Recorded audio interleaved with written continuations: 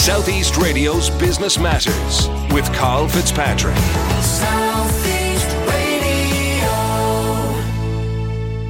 Firstly this week, after 32 years of informing and entertaining the people of County Wexford, Southeast Radio reported on its highest ever listenership figures. And I'd like to take this opportunity to congratulate my colleagues for their tremendous performance and to thank you for continuing to tune into Business Matters every Saturday morning. Now on to my first guest. In the US, an unexpected outcome of the COVID-19 pandemic has been the Great Resignation, with millions of Americans quitting their jobs in this period. Are we about to witness the same trend in Ireland? Well, journalist Alana McNamee has recently written an article about this movement, and she joins us now to tell us more. Alana, you wrote an article for the Business Post last week entitled The Great Resignation. But what inspired you to write about this particular topic? Well, I'm very interested in work, and especially in how work has changed because of the pandemic. I've seen it with some friends, family members, and kind of seen the way how we work, where we work, when we work, how all of that has been changing. I also came across a very interesting article in the New York Times by a guy called Paul Krugman, and he was writing about this phenomenon of the Great Resignation in America, and that kind of prompted me to wonder, is a similar thing happening in Ireland? How might that be transferring across here and, I suppose, manifesting here in Ireland? Or is it at all, you know? And of course, we have seen a massive move and transition to remote working. In your opinion, and from the research that you've done, is that going to become more permanent? I think so.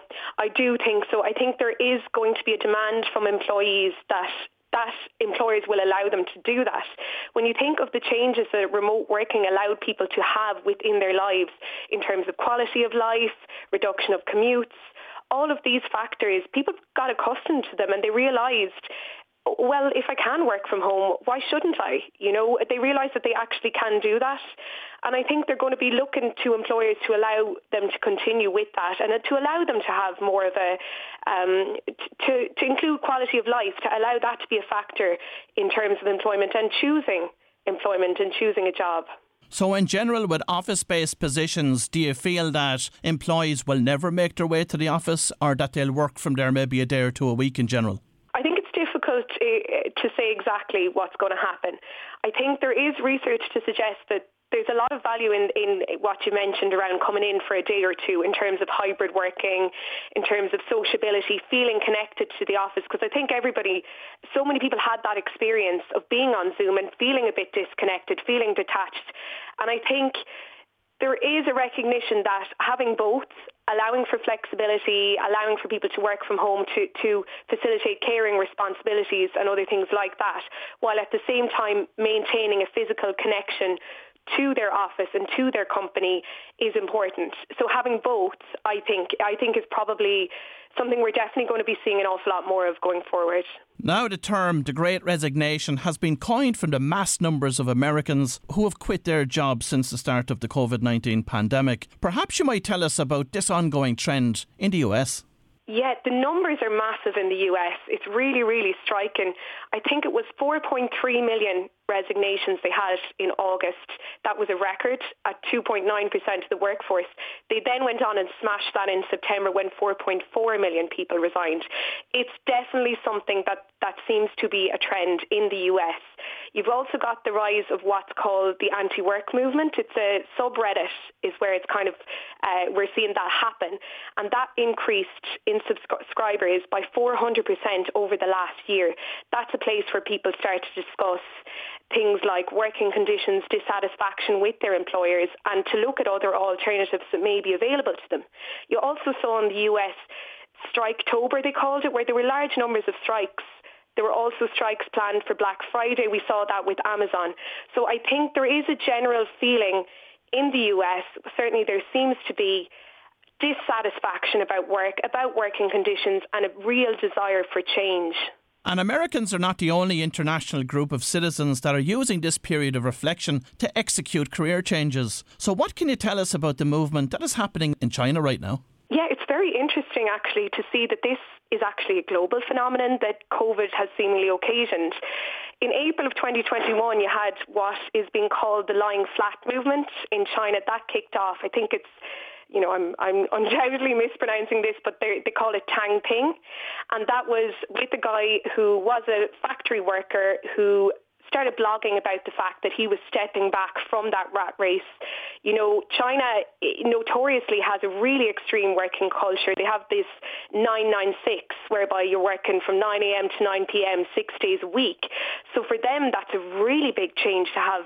And I think it tends to be younger people pulling back from that and looking towards a different way of life.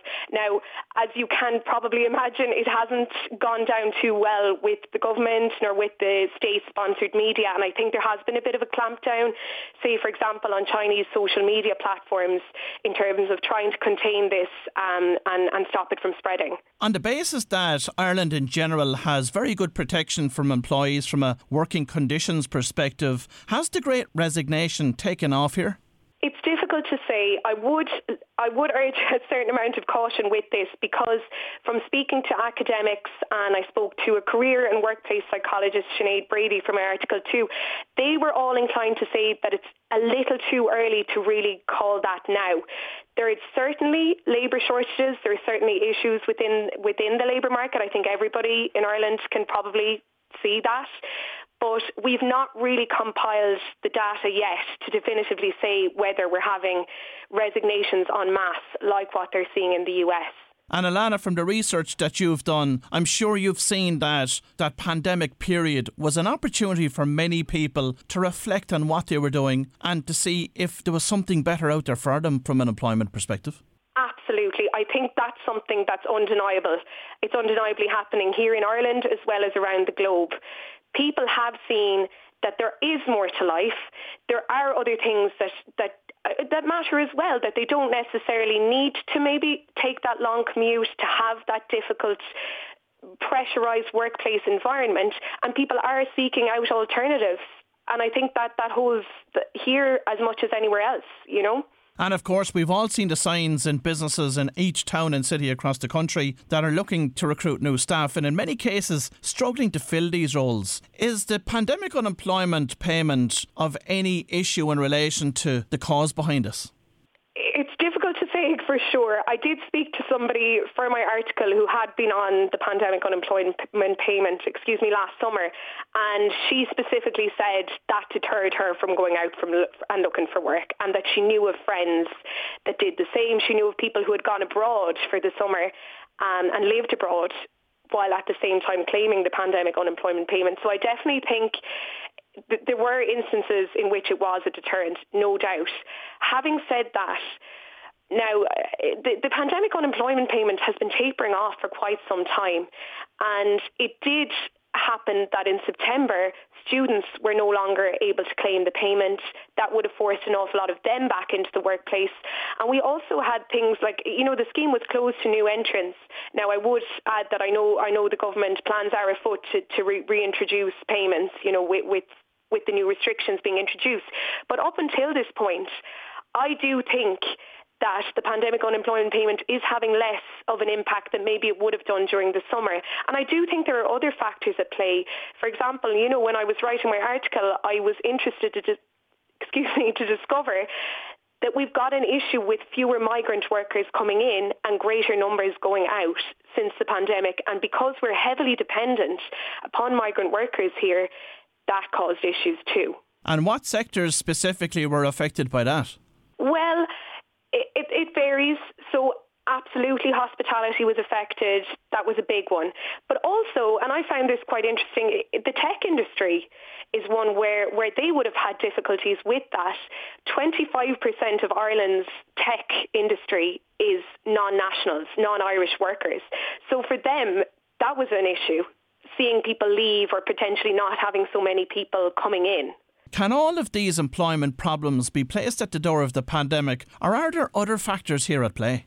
I think some of the problems predate the pandemic. Some of the issues, maybe problems isn't exactly the right word, but nonetheless, things like a heavy reliance on migrant workers, that predates the pandemic.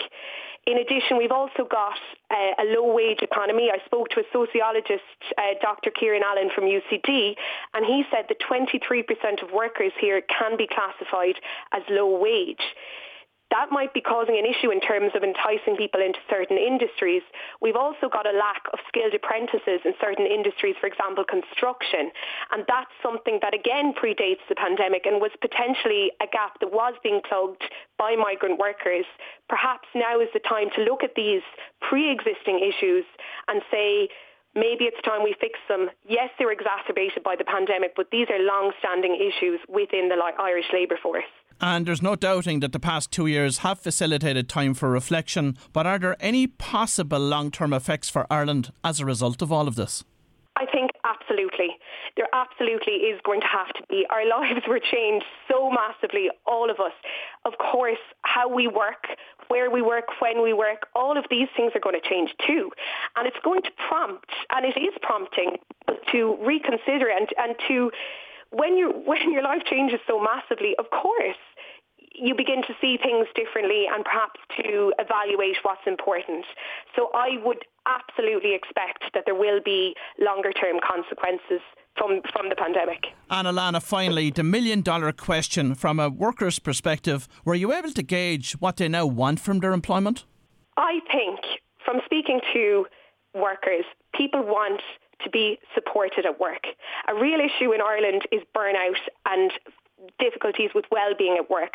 I think people want a supportive employer who's willing to have a dialogue around working conditions, around flexibility, and to make it so that the work, people's work, fits into their lives rather than impinges on or makes their life more difficult.